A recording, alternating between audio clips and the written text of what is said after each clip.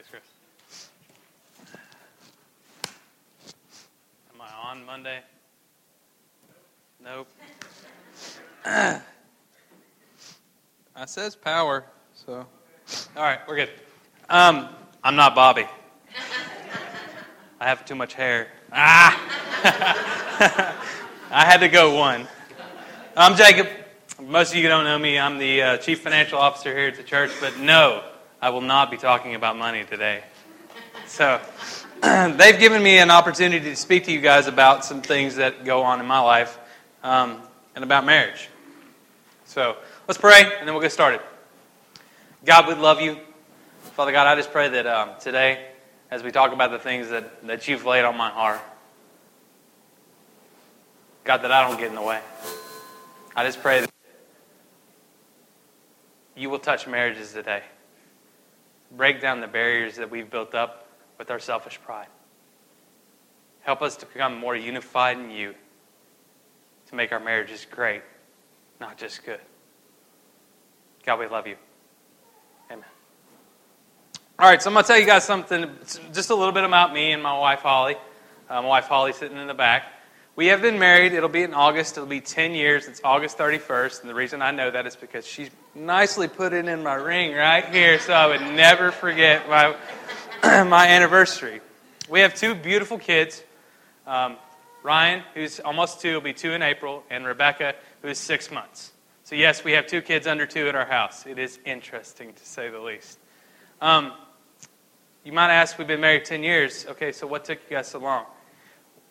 We had what most people in the Christian church don't want to talk about. We had infertility issues. Too much touchy, sorry, I know. 7 years we dealt with infertility, and that's a struggle. If you're going through that, you talk to us, because we've been there and we got that t-shirt. So, just want to leave that with you guys.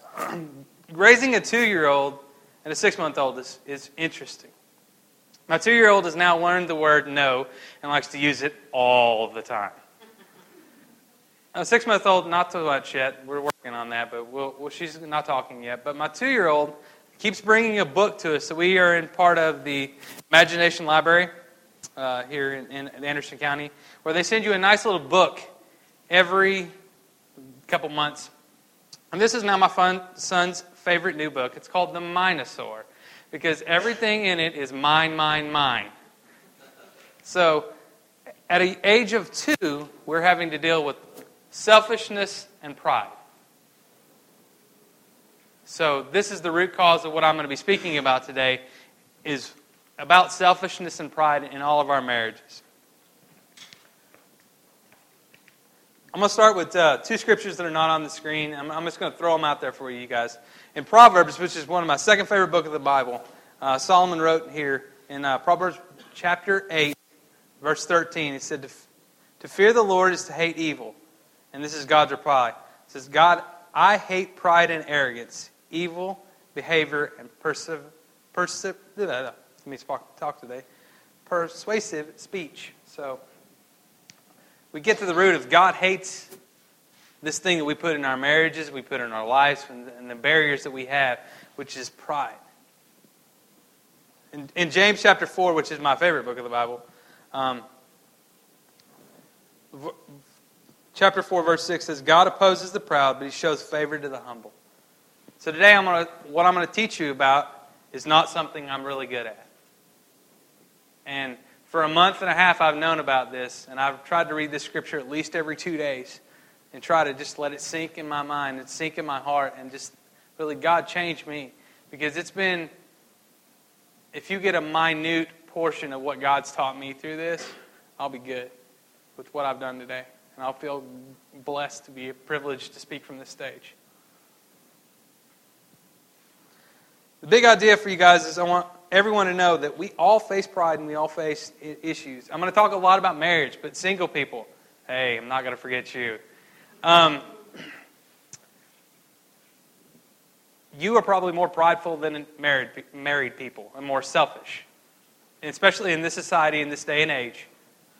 You go to Starbucks and you expect them to hand you your coffee in within 3 to 5 minutes, or you go to McDonald's and there's like a little clock there. You want your food immediately. You have an instant gratification. You don't want to wait for anything in the society. We all don't. I mean, it's not just single people. But singles have more of an issue because you, in general, don't have to get permission or talk about it with someone else. You just think about it, do it, done. So there's no kickback or monitoring of your actions and your reactions about things. So my advice to you, if you want to be married, find someone that's the opposite sex and start a relationship, and God will bless that. And then if you want to get married, talk to Bobby. We'll do some marriage counseling with you. So I'm going to hit more married people today, but if you want to be married, this is really some things that you need to just camp out on and think about. So every spouse is either a selfish lover or a servant lover. Uh-oh. That means I'm going to be talking about sex today too. Sorry, guys. Healthy marriage and sex requires two servant lovers. So what do I mean by this? So there's 3 categories of a marriage. First category is you have 2 selfish and proud people. That I don't want to give in to you. You don't want to give in to me. I want to go to somewhere else to eat. You don't want to go where I want to eat. I don't really care what you want. I want to do what I want. Or you have the second category, which is the selfish, proud person and the humble servant. This is the person that I like to call the doormat in the relationship, where one of you is very dominant over the other one. That's not how God intended marriage, and that's not how He intended your relationships. And number 3 is a humble servant. 2 humble servants. This is how we want you guys to strive for. I mean, there's points in your marriage where you're going to have each one of the 3. But our goal is to look at our marriages and think about them and move towards this third one, which is the humble servant. 2 humble servants.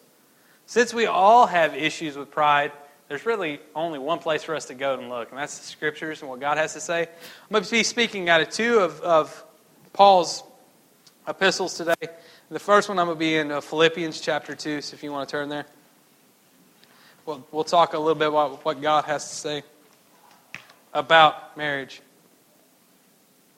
I'm going to read chapter 2, verses 1 through 11, and then we're going to go back and talk about a couple of them, so bear with me. If you have any encouragement from being unified with Christ, if any comfort from love, if any fellowship with the Spirit, if any tenderness and compassion, then make my joy complete by being like-minded, having the same love, being one in spirit and purpose. Do nothing out of selfish ambition or vain conceit, but in humility consider others better than yourself. Each of you should look not only at your own interests, but at the interests of others. Your attitude should be the same as that of Christ Jesus, who being in very nature God, did not consider equality with God something to be grasped, but made himself nothing, taking the very nature of a servant, being made in human likeness, and being found in appearance as a man. He humbled himself and became obedient to death, even death on a cross. Therefore God exalted him to the highest place and gave him the name that is above every name, and that the name of Jesus every knee should bow, in heaven and on earth and under the earth, and every tongue confess that Jesus Christ is Lord, to the glory of God the Father. Sometimes I just want to really go, man, Paul had his stuff together. Some background about Philippians, if you don't know this, Paul wrote this while he was in house. He wrote this book while he was in house arrest, waiting for his sentence in Rome. So he's sitting in a house, probably at least 600 to 60 to about 680 or 68 AD. Excuse me, not 680. 60 to 68 AD, somewhere in there, that time frame. So just so you understand some of the background of that. So it's just awesome to see that all the things that he wrote in his works. So let's cap out. I have 5 points. I mean, I came from a Baptist church, so I don't have a poem, but I got 5 points based upon this scripture. In chapter 2, verses 3 and 4, it says, "Do nothing out of selfish ambition or vain conceit, but in humility consider others better than yourself. Each of you should look not only at your own interests, but the interests of others." This is my version of it. We need to get over ourselves. And that is what I think Paul's trying to say here today. Is sometimes in your relationship, you are not God.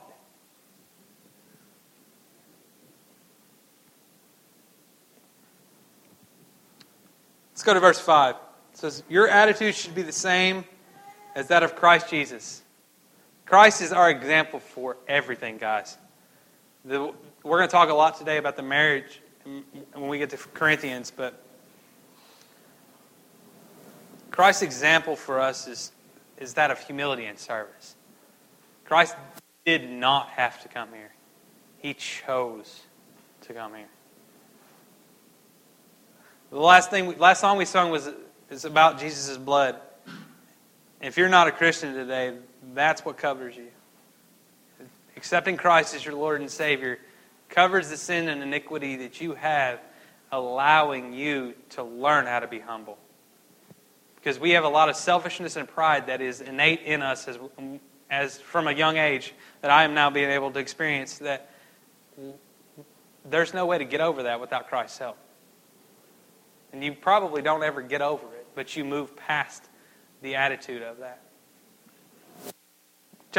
Verse 6, it says, "Who being in very nature God did not consider equality with God something to be grasped." What we need to understand is the deity of Christ. We've talked a lot here at this church about God being one in spirit and truth. And if you ever want to study the Trinity, I mean, you can go back and look at many places in the Bible where God talks about, and Jesus is referenced as being part of that Trinity, being one in union with God. And if you don't believe me, John chapter 1, verse 1 says, in the beginning was the Word, and the Word was with God, and the Word was God. It's talking about Jesus. The references there. Just think about that, because verses 7 and 8 says, "But made himself nothing, taking the very nature a servant, being made in human likeness, and being found in appearance as a man. He humbled himself and became obedient to death, even death on a cross." That's the ultimate example of humility. Taking up something for all of us. The sin that we have committed in the past and the sin we will commit in the future, God took that on himself in a form of a cross, shed his blood, and died for us. That is something we should never get over. Verses 9 through 11, I'm going to read them here. It says, "Therefore God exalted himself to the highest place and gave him the name that is above every name, that a name of Jesus every knee should bow in heaven and on earth and under the earth, and every tongue confess that Jesus Christ is Lord." Verse 10, where it says every knee should bow on heaven and on earth and under the earth. That's a reference to Revelation, where it talks about that at the end of the age that no matter what, everyone will have to acknowledge that Christ is Lord and then have to bow to him. So either you do it now or you do it later. Your choice. So, my big points out of that were those, but I just want to make sure that we all understand that instant gratification is not something that you're going to get with your marriage.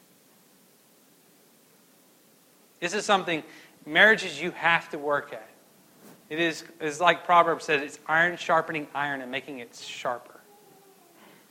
Your marriage is something that you have to work at. And most of the things that people think that you have to work at are the big things. But that's really, once you've been married for a long time, you understand that big things, you can kind of sort of agree to disagree or do something. It's the little stuff that bugs you. 90% of your marriage is the little stuff. I mean, some of the first fights I'm going to go be transparent with everybody now. Some of the first fights that we ever had was, how do you put the toilet paper on the roll that makes sure that everybody's happy in the whole family? Up, or does it go under? I mean, there's two different ways. I'm telling you. You don't think that's there, Or do you put the cap on the toothpaste or do you not leave the cap on the toothpaste? My thing that I do all the time that I get in trouble for, and I don't care to tell everybody, is we both wear contacts. I never shut the top of the contact lid so it's open, and I always get yelled at for it. Shut that. So I told Holly, I gave her permission. I said, if I say anything on stage today that makes you mad, you wait until I get in the car, and then you can smack me on the shoulder. So when we talk about that 90% of things that get in problem, I'm going to start heading towards the interesting part of the sermon today, or discussion. A lot of problems that we have, we carry into our bedroom in marriage. That puts barriers in between us and our spouses that cause there to be sexual frustration. We could talk about, if it's so bad, you can cause other medical issues that I'm not going to really talk about because I'm going to try to keep that kind of PG. They just have a lot of commercials for them, let's put it that way. Let's look at what Paul says in Corinthians chapter 7, verses 3 through 5. Paul says this is his example of what marriage should be. This whole section, if you want to read it, you can read this, chapter 7, with your spouse if you want to. I'm going to give you another section in Song of Solomon later. The husband should fulfill his marital duties to his wife, and likewise the wife to her husband. The wife's body does not belong to her alone, but also to her husband. In the same way, the husband's body does not belong to him alone, but also to his wife. Do not deprive each other except out of mutual consent and for a time, so that you may be devoted to yourselves to prayer. Two things I want to say before I get... Just because that says your body doesn't belong to you gives no husband ever the right to hit a woman.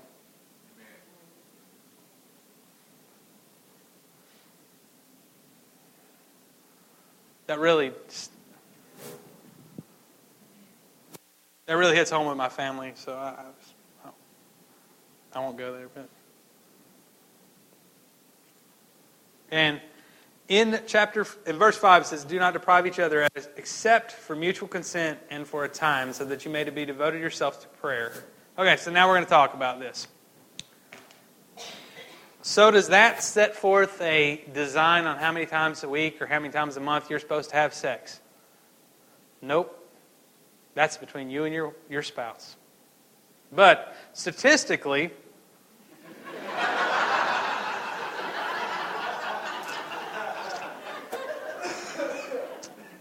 I told you I was going to get it interesting today.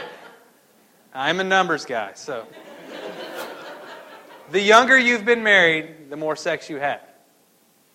Statistically averaging under 15 years of marriage, it's 1 to 3 times a week. At over 15 years, it's 2 to 3.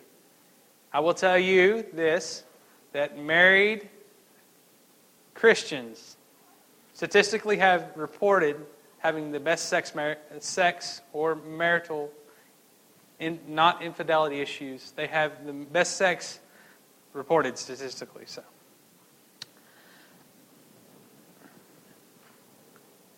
that verse does not, husbands, that does not mean you keep a scorecard on how many times that you guys are having marital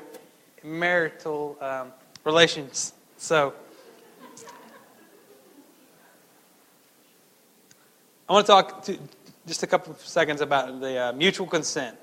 There are times that you need to really just hold off. Some of those are medically necessary, especially after pregnancy or surgeries or anything like that. Or if someone is... So how do you handle if someone gets military deployed? I mean, these are things that you don't think about when you first get married. You all think it's cupcakes and roses, and that you're going to get... Guys go into it of, woohoo, I get to have sex a lot. Yeah. Good luck with that, Scooter.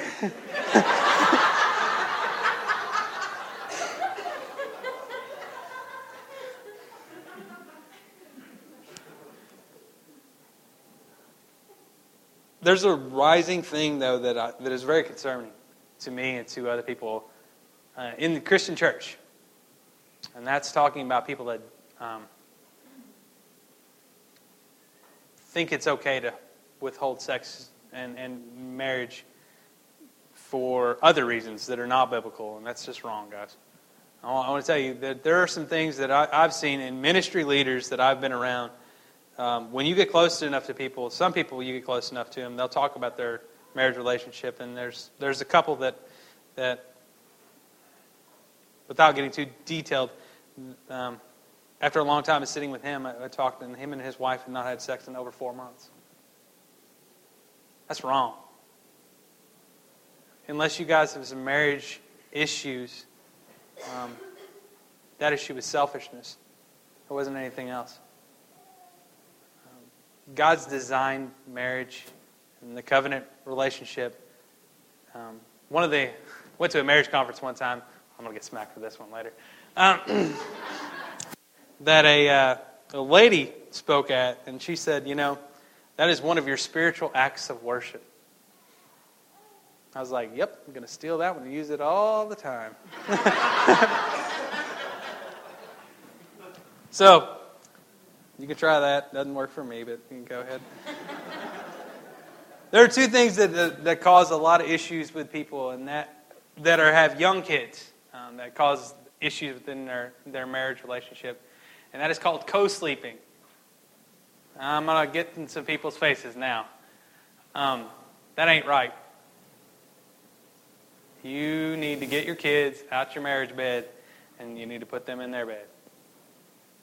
I understand if they're sick or something and you need to bring them in for just a little bit, but that needs not be a regular thing, because that will inhibit your relationship with your spouse. Laziness is not an excuse. Men and women dealing with laziness, a lot of people have an issue with pornography, that you'd rather look at that smut than act with your spouse, or watch that and then try to do something with your spouse. I'm going to go there for a second. Bobby, you can talk about that one later if you want to. It needs to be okay with both of you before you do something.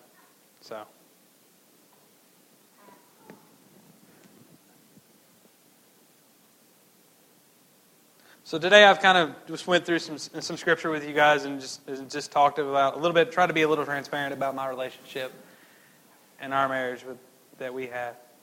And I hope you guys got something out of it. In closing, I want to kind of pull some stuff together here and just talk for a minute. We just need to get over ourselves and work together in our marriage, and that's a big together.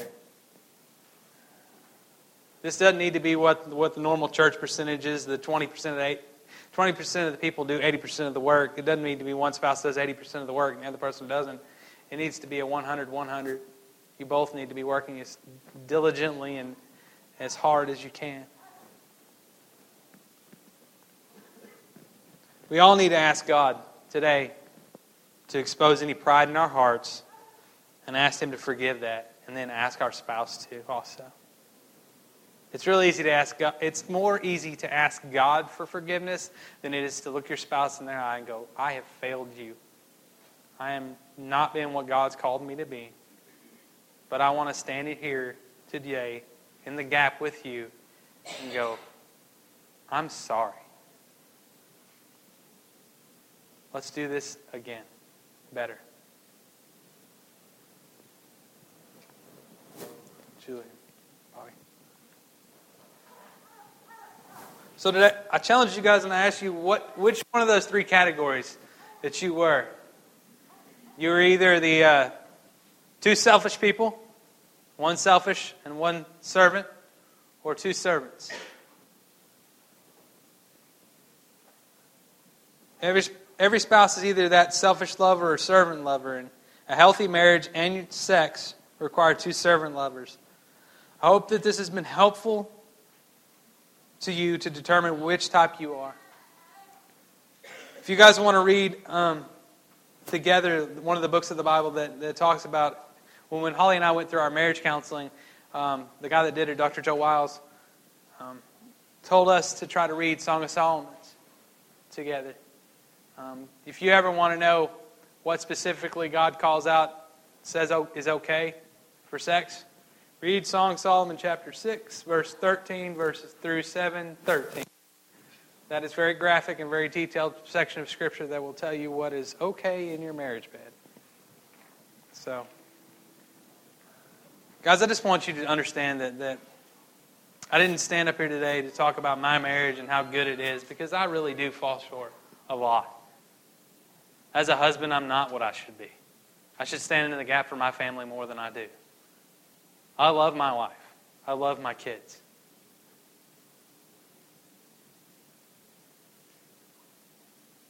But sometimes God calls us to be more than what we think is okay. And husbands, I'm talking to you. You're supposed to be the leader of your house. This is something I'm really dealing with right now. God is telling us, and I've talked to Bobby about this about more than 6 months ago. God has challenged us to be the leaders of our houses and our church. In the South, you don't see a lot of that. If this church would get those two things straight, there's no stopping what the men in leadership and in this congregation and the women in this congregation can do. We just need to learn to get over ourselves and move past our pride. Let's pray, guys. Heavenly Father, God, Father, we love you today. God, we just ask forgiveness for our pride. God, help us to get over ourselves. Help us to restore our marriages. God, if there's a relationship in this house or listening online, God, I just need some love from you. I just pray that you touch their hearts. Restore that marriage. God, help unify their covenant they have with you. Father God, it's our heart as leaders in this church to see every marriage succeed and strive towards you. God, that's the way you designed it. God, we just thank you so much for today. And I just pray that somebody's learned something out of this. In Jesus' name we pray and ask.